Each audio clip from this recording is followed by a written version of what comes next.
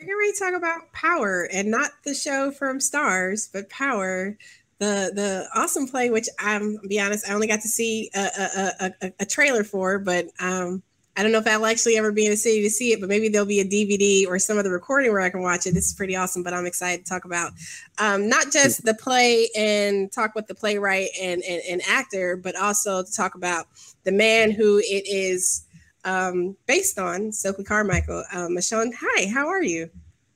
I'm fine. How are you? I am doing well. Thank you so much for bearing with me and joining me this evening. I really appreciate talking to you. No problem. I'm really glad that I'm here so we can have this time to talk. Awesome, thank you. So I've read through information and articles and the press kit and everything, but I just like to hear it from you. What I saw that you had previously did a play about Tupac.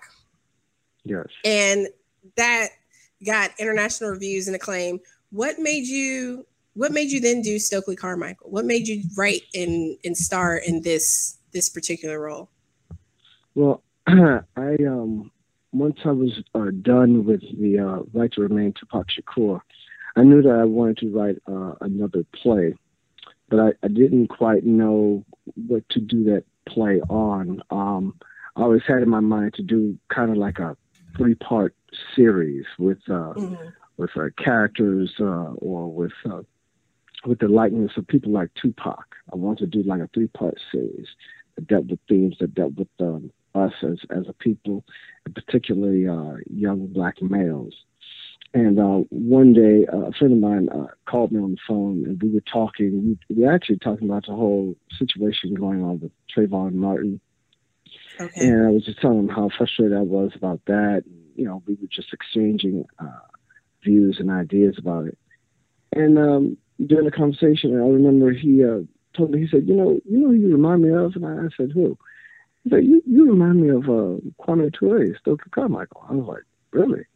He was like, yeah. He was like, as a matter of fact, he said he was looking at some old speeches by Kwame Ture on YouTube. And he said, seriously, he said he was watching the footage, and his daughter, who I think was like 5 or 6 years old at the time, he turned to her and said, hey, he's like, who is that? On the computer, on YouTube. And she busted out and said, oh, that's Meshaun. She was like, my daughter thinks that that's actually you in that old footage. That's how much you look like and sound like. She was like, man, you should think about, doing something about Kwame Ture. And I was like, wow, I never really thought about that. And once I started doing my research on him, which I had already was pretty much familiar. My father was a follower of Stokley Carmichael because he was a follower of Dr. King. And just once I started talking to my father about it and just doing some more research, I was just like, you know what? Yeah, I think it's time that we did a play or some type of presentation on this great man. I mean, we've heard the stuff about Dr. King and Malcolm X, but that they never really want to share any information or tell you anything about this great man, Kwame Ture, Stokley Carmichael. So that's when I began doing my research and began writing. And you said that, I mean, I can imagine exactly what was frustrating you in the wake of the Trayvon Martin's killing, and then the subsequent unfolding of having a demand for the arrest, and then the way the trial unfolded, just that whole ordeal. But what, like, just thinking about the way things have happened over the last several years, like how, just from your research, like I encourage people to look at old footage and videos as well. But how do you see that with what has been, going back through this journey through Stokley Carmichael's history, career, experience, particularly in that summer of '66? How do you see that kind of looking and informing what's going on like now? Well, I mean, 1966 to 2016, 50 years, the 50-year anniversary of Black Power, and unfortunately, we see that we need that battle cry now more than ever before. And it's because, someone said, yeah, within 50 years, you think things have gotten better. It seems like things have gotten worse. And I don't even know if I want to say things have gotten worse. I think that things have just remained the same, and that, we just have, better technology now. We all have cameras now. We can get in contact with each other within a blink of an eye now. So you may get brutalized over here in Seattle. I'm going to know about it here in D.C. within like a minute. You know what I mean? All you got to do is film it and upload it. And so we're more connected, and we're realizing, wow, these problems, are still here. Kwame Ture, Stokley Carmichael is no longer here on the planet with us, but the same issues that he talked about and raised his voice about still happening today, and still the answer that he gave us, and Dr. King gave us, and Malcolm X gave us, is still very apparent and very real, that we need to unite. But we can sit there and scream that all day long until we decide to do that and actually really put in motion our unity and just and get on the same page. I think that one thing that those heroes of ours, what they were able to do with our brothers and sisters back then, was really help get them all on the same page. There were still difference of opinion, but for the most part, we were able to get on the same page to try to make some things happen. We were able to make some action. I think I remember hearing Dr. Umar Johnson saying that if Dr. King was around now, he would not be as successful as he was back then. Can you imagine trying to get brothers and sisters to not ride the bus for a year in Philadelphia? Right. The same way they did in the Montgomery bus boycott, or trying to get the brothers or sisters not to ride the bus where I'm from in Miami for over a year. Right. Man, they'd be like, man, that would work, dog. I mean, like that wouldn't even last a week. Negroes would be sneaking, getting rides. I mean, or jumping on the bus, hiding. You know what I mean? You know what I mean? Because they're distracted, and it's just we don't have the same type of we don't have the same type of unity as what we kind of started off with. And even back then, it was still kind of shaky because you had people that were saying, well, I'm with this group, or I'm with that group, I'm with this group over here. But some of those leaders had the sense to know that, look, we may be a different groups, but let us come together the same way they did with the March Against Fear. With SNCC and SCLC and CORE coming together saying, look, come on, let's finish this march for our brother who got shot at the beginning of this march, Brother Merida. But the problem is still here, and the answer is still there, waiting for us to really take that baton and really take it to the next level in the 21st century. So showing you that, that Black Lives Matter. Black lives do not matter in a system of white supremacy. So we can say that all day long, and it's good and it's great, and I applaud it. It doesn't matter in a system of white supremacy. So, because if you're telling them, hey, we matter, no, that's falling on deaf ears in the system of white supremacy. That makes no sense. So it can't. I may even want it to matter if I'm a white supremacist or something, or if I'm white. I mean, why does it matter? But the system that we've constructed says and states that it does not matter. So yes, I will have you on tape literally shooting somebody for no reason at all. And the grand jury may not even indict. We may not even go to trial because the system dictates that. You know what I mean? That's going against the system if we bring justice. So what can you do? Well, what you do just like how our Asian brothers do. You do like the Jewish community. Some of the people in certain Asian communities, they're not worrying about no vote. They don't care who becomes the president because they're self-sufficient economically. Right. Economically, they don't care. they own Chinatown. What they care about what some evil person becomes? But they don't care nothing about that. They got their own world going on. They got their own economy going on. Right. Because they're tied to their brothers back home in Asia. They're at home here. See, we need to be doing that.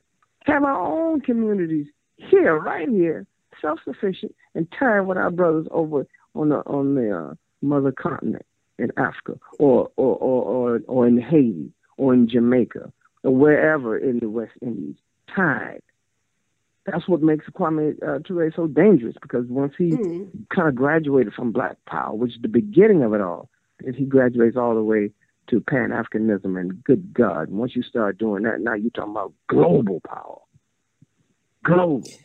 There's nothing that can stop you from there. So just for folks who may not be as familiar with the phrase and that transition, right, from Black Power to Pan-Africanism, can you just a little, can you just do a little breakdown?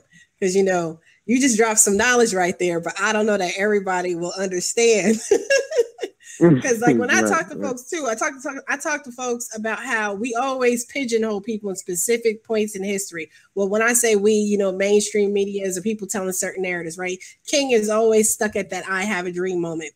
Very few people ever talk about post 65 King, you know, poor people's movement, or they talk about poor people's movement, but they want to justify, you know, work around economics. But, you know, Martin started getting a little radical towards the end, right? You know, everybody talks about, you know, Malcolm X was a separatist, was this, but no one really talks about that 64, 65 Malcolm, like you're just talking about now, like going towards a more Pan-Africanism. When he went, you know, when he went to Mecca, Medina, but then he also toured, when Malcolm also met with African leaders and was talking about building relationships between Black people here in America and newly freed African nations, that was that was huge. And what you just said about Kwame Ture, you know, moving from just Black Power to Pan-Africanism, I mean, when we talk about building our ability to exercise economic sustainability, self-sufficiency, you know, just self-sufficiency as a whole, like our paradigm, we need a paradigm shift to be able to do so. Absolutely. And we need to start really getting serious about our business. And you know why I say that? Yeah. Okay, this is something for example, and this may be something very small, and look, I don't have any concrete facts on this. Okay, I'm going to put that out there too. I don't have any concrete facts on this particular thing I'm about to say, but I got two examples. Okay, you remember when that baby fell into that gorilla cage? Yes. And the people from the zoo ended up killing the gorilla, right? And people kind of got up in arms about, you know, the gorilla being killed, you know, why did they kill the gorilla and all this kind of stuff like that. And the baby that fell in there, they said they need to do that to save the baby. Well, it seems like immediately the next day, you started, or not even the next day, within a few hours, we started getting memes. People started creating memes. And most of the memes that were coming up, these comical memes, were showing that the gorilla, you know, I don't know, got killed. People started putting like the gorilla's face on an obituary, you know what I mean, on a program like for a funeral. Talking about the repast, and brother so and so tore it up when he started singing at the funeral. The repast is going to be at a sister so and so's house, you know, so you can kind of get a feel that the people that was putting it together were some brothers and sisters, you know what I mean? And hell no, get the hell out of this cage, you know what I mean? And got the gorilla walking away and stuff like that. So you kind of got to feel that brothers and sisters was doing that. Right. I said to myself, wow, we put all that energy into creating these memes to be funny. And also kind of tying in that the gorilla is a black man, which I'm like, why the hell would you want to do that? You don't want the white man to be calling you a monkey, and yet you sit up here and celebrating it by calling yourselves that. See what I'm saying? Right. What are you doing? And then this lady, Trump's wife, took Sister Michelle's speech. Literally within a few hours of the next day, you got people tying in and creating these memes like her looking over Sister Michelle's shoulder, copying her speech, or behind her in class. We gotta get out of the foolishness. Stop wasting our time on foolishness and start thinking about how to get the hell out of the situation that we're in. If we spend more time trying to do that, really trying to do that. And I'm not saying that we there's nothing wrong with having some fun here, but I was saying to myself, damn, do you know how much time it takes really to come up, think of an idea, and then go ahead and take the time to physically put the funny little idea together and then upload it and send it without social media? True. You know what I mean? And the whole time you could be meeting with somebody talking about something. Okay, y'all, look, we're gonna put something together. We all gonna go ahead and donate, put all our money in this black bank, and then we're gonna go ahead. Yay, we're banking. We did something, but like Moodle, we can't just be complacent because we did something. You know, we got to continue moving forward because we're going to get to a level of self-sufficiency. You know, like the examples you gave earlier, it takes that long range, long plan thinking, like investing and buying up buildings and rebuilding up Baltimore, which is a great example, considering how left behind it has been in terms of actual investment in many neighborhoods, you know, housing opportunity, job opportunity, education opportunity, so many different levels. Absolutely. Yeah. Absolutely. And people were doing that in Detroit a couple of years ago. You know, I was talking to a brother, a friend of mine up in Detroit. He said, yeah, man, you know, he was born and raised there. And I mean, he just saw how his city just basically deteriorated. And all those companies pulled out of there. And basically, it's, you know, you walk around Detroit now, it's almost as if it looks like Chernobyl. You know what I mean? They gave people 30 minutes to leave. Just leave everything, you know, before that nuclear reactor goes off. And I mean, it's just like an abandoned city. But what are you seeing? You're seeing a lot of whites moving there. Artists moving from New York or from California. It's too expensive. Oh, we got this huge metropolis to ourselves. I can go and buy myself a nice, really nice home or loft for $10,000, and I can go ahead and create my art. I can go ahead and tell my friends to come on over here and buy the place right next to us. And tell my other friends to do that. You know what I mean? And so slowly but surely, they start bringing back the city. And we could be doing the same thing. We made Detroit what it was. Right. Motown. Yes. You know what I mean? We can do that. Right now, we have the opportunity to really show what we are made of right now. We have that opportunity to do that. Circumstances have set that up. But if we're more concerned about memes, if we're more concerned about what the latest shoe is, if we're too concerned about what the latest weave and wigs are, then then we'll never get to the point where we can really show for us what we're made of. And to show that the system of white supremacy, look, we understand that you're a global system, but we're going to do what we have to do to try to make sure that we are self-sufficient, just like any other group on this planet. Go ahead and do what we have to do to be powerful and control our own destiny. Because that's all Black power is. You know, that's all it is to show I'm self-sufficient. I'm going to call myself by my name. I'm not going to let you name me no more. I'm not going to let you call the shots anymore. I'm going to go ahead and be the one that's in control of my own life, of my own, and control my own life and my family's life and my people. And I'm going to connect with my people from here to all the way to Ghana, to Egypt, to all down into sub-Saharan Africa, that entire continent, and elsewhere, whether it's South America or Samoa, Samoan brothers, you know what I mean, or the West Indies. But we're going to connect with our folks because there's power with our unity, and a lot of that power has a lot to do with economics, you know, especially those of us here in the United States. You know, and that depend on some Democratic Party. I don't know why we keep Black people are like Charlie Brown and Lucy, man. I swear to God. I mean, you know, come on.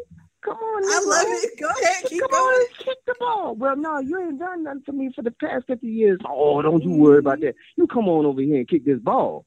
And I promise you, I got something for you. Are you sure? I'm sure. Look at my face. Okay. And go back every time. Boom. We end up on our back again. Oh, I'm sorry, Negro. This community was here before you. Let me take care of them first. Oh, I'm sorry, Negro. This incident took place over here. Let me take care of that first. Yeah. 4 years later, here they go again. All right, now come over here, Negro. Why don't you come? You see, I came to your church and clapped with you and screamed and hollered with you while you prayed to the God. Come on and give me that vote and come on and kick this ball. I don't know. You pulled it away from me last time. Oh, don't you worry about that. And we got short memories. And we go on right over there and try to kick it again. We're the laughing stock, man. They use us. And we so happy to be used.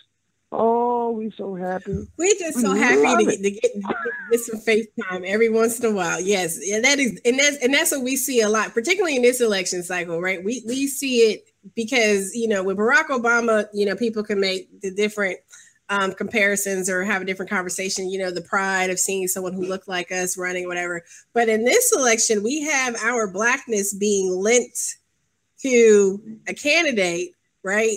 To somehow bolster her authenticity because the other side is really bad. So we need to get with them, but there's no negotiation. Nobody's offering anything. Like we're not, I mean, nothing. We just giving it away. And I use we very generally, you know, as the Black vote in general, but we just giving it away and we're not demanding anything. We're not holding nobody accountable.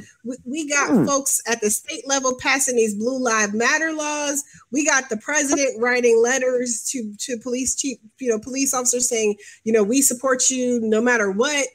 I mean, they showing us who they are. And yet, they're showing both sides are showing exactly where they stand, where they are. For me, it doesn't seem like they don't care anything about what we need as a people. But then again, we as a people have not come to them with a list of demands and with money and power to back it up. See, because at the end of the day, that's what it is. So everybody's like, man, you know, the LGBTQ community, all these laws. Yeah, because they said, let us get together. Let us come they made it very clear. Like, look, this money talks, access and power talks, and either you do this and get in line or it's going to be heck to pay. We will replace you. There's going to be consequences for you. So here's a pound of money. Here's our vote. Now, you are going to do that, right? Well, I will. No, you're going to do that. Okay. And they, you know, and they bend and they go ahead and do what that group says do because that group knows knows that their unity, their power, and their money, and the consequences that happens if you don't follow suit for what they're demanding. That's smart. But we sitting up here and you let you come around us. The brother Trayvon been dead all this time. Now you come around here hugging the sister's neck. That was disgusting to me.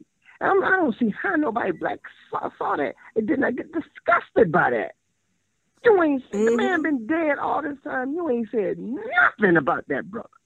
Nothing until it's time for you to go ahead and get some votes. And we falling right behind that, talking about so. Oh, look at her. Oh, Miss Claire Shaw is so nice to us Negroes. Well, it always reminds me of The Color Purple when Sophia first meets Miss Millie. I've been calling it Miss Millie moments. I'd be like, that's a Miss Millie moment. You know, don't you want to be my maid? Like that's how I feel. This, you know, it's just that shouldn't you be happy? Don't you want to be my maid? Don't you want to carry my bags, shine my shoes? Like you should be lucky I chose you. Your children are so clean. You want to work for me? Be my maid? Exactly. Like that's how I feel. And it's people look at you like you have the audacity to demand what you're worth, you know, or equity, parity for the vote. Like the vote, they do nothing but tell us how important that voting block is come election time, and we got to defeat this evil. Why should we not negotiate? I mean, this is a business transaction. Everything should be open for negotiation, and yet it's still, we got closed mouths. People are not going to respect you unless you demand respect. Yes, you got to respect yourself. How can you expect her or any other group of people on the planet to respect you if you don't show any respect for yourself? And this is the reason why these folks, they'll say, we'll say, hey, these police officers, they brutalize us and stuff like that. Then they'll come back with the whole, well, black on black crime, which, like, come on, man, those two things don't have nothing to do with each other. And, you don't say anything about white on white crime. But at the same time, I do get it. You know what I mean? We're in the middle of a war, and we sit up here killing our own soldiers over stupid shit. Oh, pardon my language. I don't know. No, but somebody, I saw that. That was a great analogy. That we in the middle of war and we killing our own soldiers. Like when I saw that, I don't know if I saw that on your Twitter timeline. I saw somebody say that, and I said, "Wow, that's powerful. That's a powerful. We really do need to get some. We need some internal, massaging to happen to work on some things, but we definitely need to start looking systematically on how do we move." Not just the dialogue forward, right? I mean, it's great that we're having dialogue, but we need to continue to move it forward. But we also need to move the action forward, right? Move the passion and the work forward. Because too often we get excited and complacent. We get excited that we did something got accomplished. So, okay, we're good. But there's still all these other long lists of things, whether it's actual ownership in our communities, education, development, healthcare, just so many different things that are still dangling out there waiting. We waiting. What are we waiting for? I mean, like you were saying earlier in the conversation, we need to work on building the tools and resources that we need to have. And a lot of times that stuff is available to us. We just got to actually demand it or make it happen. Yeah, no, absolutely. There's so many things, so many programs out here.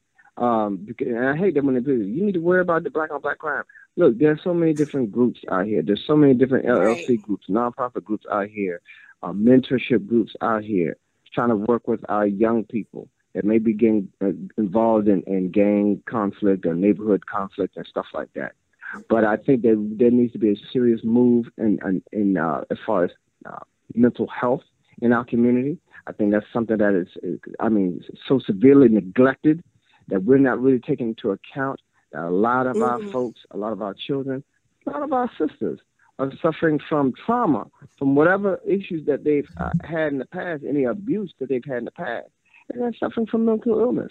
So I think that's something that needs to take place. Some of our brothers dealing with some type of trauma or mental illness. Hey, a lot of our brothers have been to jail, and a lot of them ain't talking about what they saw while they were incarcerated and how that may have affected them. See, these are different things that we need to start looking at. So what brings about all this anger, all this resentment in them, all this quick to anger, quick to fight and stuff like that? I think a lot of that stuff needs to take place in our community. We need to really start looking at that. We need to start looking at ourselves. We need to stop wearing these damn wigs and weaves and try to figure out and unlock that psychological trauma that's in us that make us spend billions with a B on that. Billions. We spend billions on wigs and weaves on something we don't need. The man has switched our mind around so much that we think that our sisters think that they need that to be beautiful. Now think about that. You think you need that. Not that, I want it like accessory, like an earring. I don't need that earring. I'm good. I'm good like this. No. We need it. The sister won't even go out on that Friday night if her weave is looking tattered. And even if it does look tattered, she'll still go out there. She'll think she looks better with that Indian woman's hair on her head that need to be taken out. She thinks she looks better like that than with her own natural crown. Now you know that's the biggest trip that they ever pulled on us, man. And make us come out of our pocket like that. Do you know what would happen if we would stop spending money on weaves overnight? Would we just stop doing that and took that money and put that in a bank or put that in an investment bank for ourselves, individually, for our family, or collectively? There would be no stopping us within a year. There would be no stopping us within 30 days. economically. No stopping it. Yeah, we are definitely a big, as using that "we" again, we are a huge consumer driven population. And what is it, the dollar, what, a dollar bill, $10 bill circulates through the Black community very, very few times as compared to other communities. As soon as it comes in, it's already going out. I think they say it only circulates like exponentially, twice or something like that. And immediately out. As soon as we get it on Friday, it's going out by Saturday morning, early Saturday morning, like around 1 o'clock in the morning. You know what I mean? Because we at the club. You know what I'm saying? So the money is gone.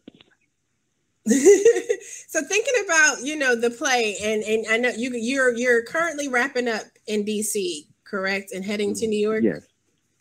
Yes. We have 2 more shows here in DC at the Capitol Fringe Festival, and we have a show this Wednesday at 8:45 p.m.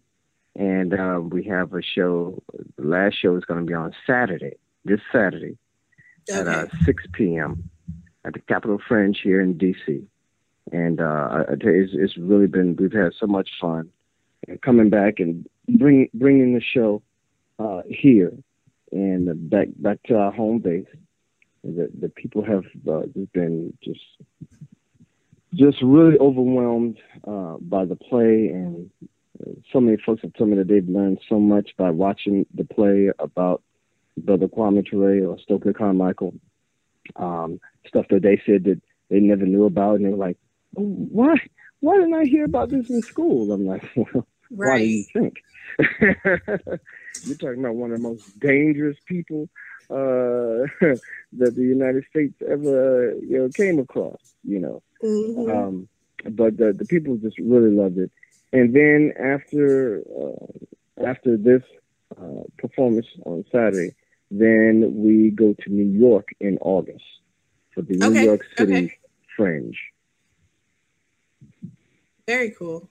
So what are just a few, like, and you've written this screen, you've written the script, you've put together this show, you've brought on seems like a pretty, lack of a better term, badass director, Jennifer Knight. What is the big takeaway you feel that people, either what people have said to you in feedback or what you feel people should be getting, or you hope for people to get, when they walk away from seeing Power?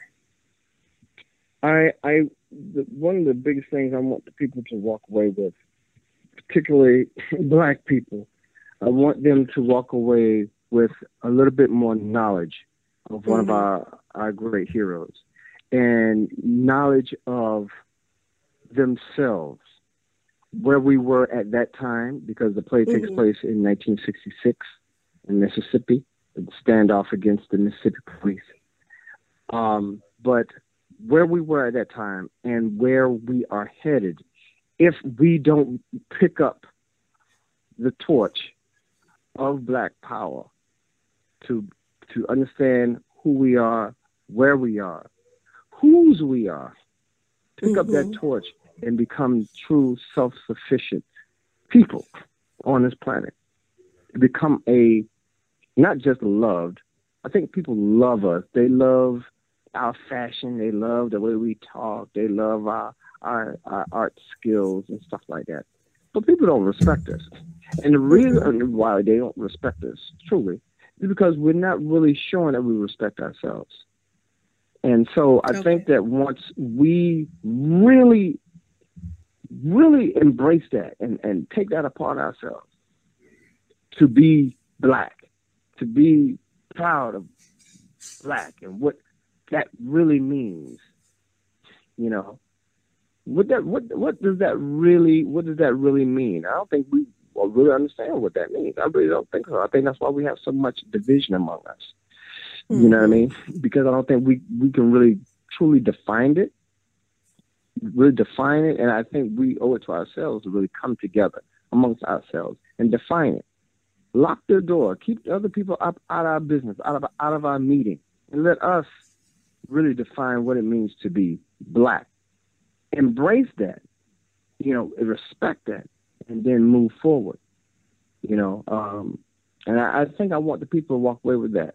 Those that are white that are coming, which we have tons of our white fans and people who I had one white gentleman. He said, man, he came to see Right to Remain Tupac and this one. He saw this one a couple of times.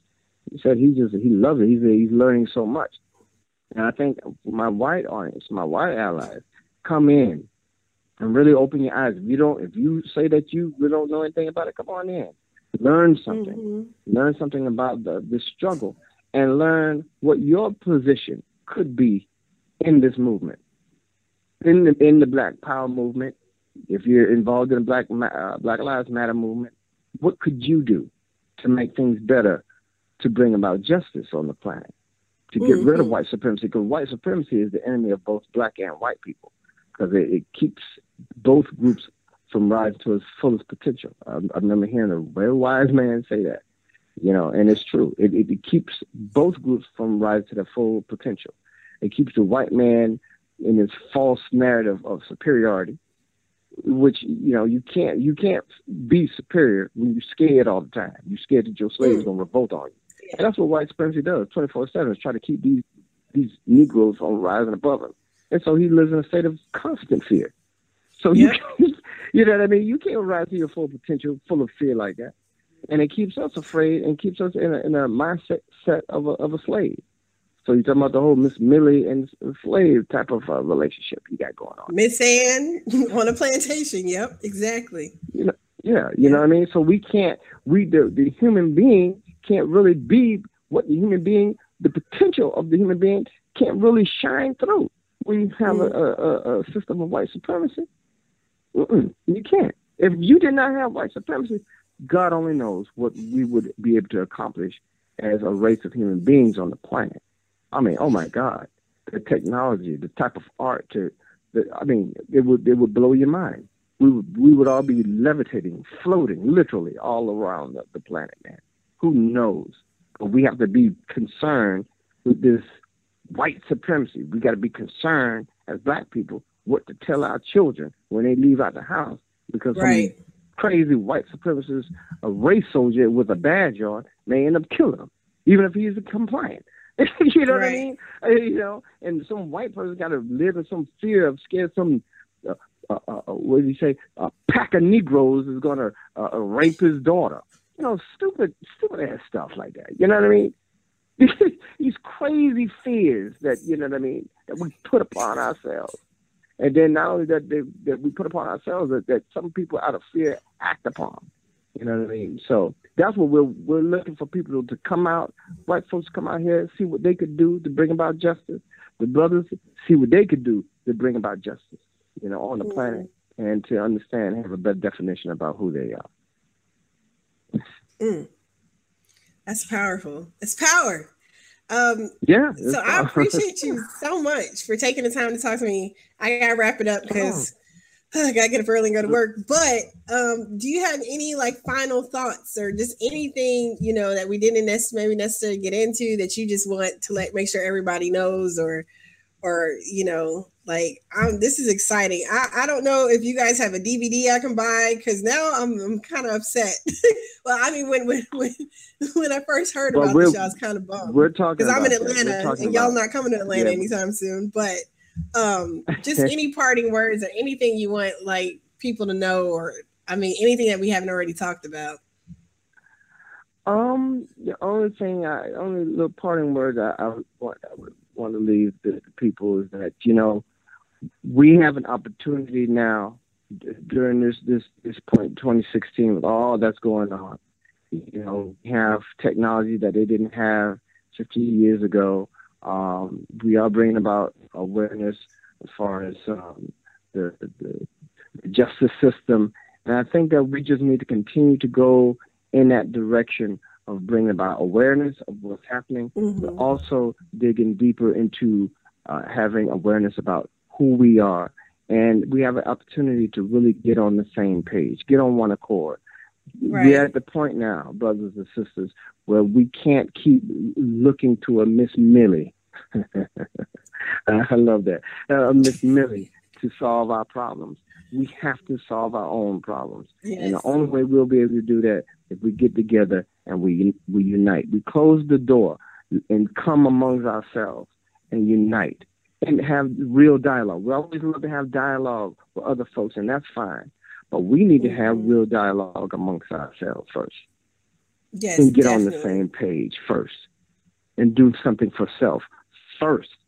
Then we'll be able to come up out of that huddle and be ready for the big game, you know. But if we continue to be in different factions, we can't even have decent conversation with each other about anything, whether it's economics, whether it's about religion, whether it's about sex, sexual orientation. We don't even know how to really do that without it turning into a fight. We need to turn that off. Stop being so emotional and ready to tear each other's head off when it comes to these different subjects. And sit down like brothers and sisters and be civilized people and have this conversation. You could do it with your murderer. You'll hug your murderer. You'll put your hands on him and pray with him or her. We got to do that with each other. Once we're able to do that with each other, then, oh man, we could come out here with so much substance it'll blow your mind. So those are my last thoughts. Unity. It's the same thing that Brother Marcus Messiah Garvey was saying, Brother Elijah Muhammad was saying, Malcolm X was saying, Stokley was saying, Dr. King was saying, so many brothers in the Panther Party were saying, and so many other people, brothers and sisters. Unity. We could say it all day, but until we decide to actually really, really do it, we'll continue to be the Charlie Browns in the world trying to kick that football from Miss Lucy. That is a great example. I love it. Well, I appreciate you so much for calling in and talking to me this evening. I definitely want to keep in touch and hear about how the rest of the tour goes. And yeah, I'm gonna have to. I mean, I'll buy a DVD. I don't know how I can get to see it. I'm gonna have to come to New York is what I'm gonna have to do. But this is exciting. Yeah, come on. I'm really come to New York, or if you're in town here in DC. Hey, look, this Wednesday, this Saturday. We got the show. Okay. Capital y'all, if anybody's out there, if y'all in DC, you know, definitely catch them Wednesday or Saturday. I don't think I can get to DC on Saturday. I'll be in Philly, but I don't know if I can get to DC. But I'll have to see. I'm gonna see. So you know what? See, that's a challenge now. I'm gonna see what. but it was such a pleasure talking to you. I greatly appreciate it. Thank you so much for taking the time out this evening. Taking time out of your busy schedule. Like, I appreciate it because these conversations are really important, and we do need to continue to evaluate where we've been so that we can continue to guide and really inform where we're going and take a pause to evaluate what we need to be doing and have we been doing the right thing? Do we need a course correction? Yes. So I thank you, sister, for having me on, and I really appreciate you. And yeah, definitely, if you can find your way to come on down here this week, that would be wonderful. That would be wonderful. Yeah, now the wheels are turning.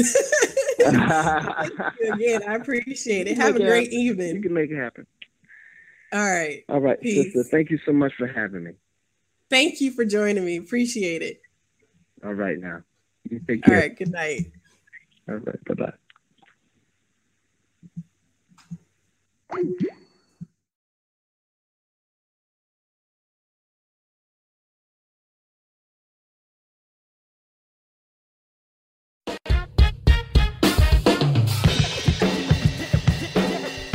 The Way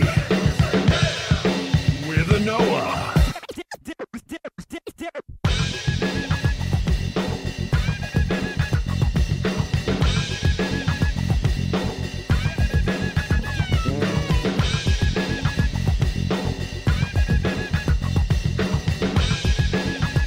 The Way with a Noah.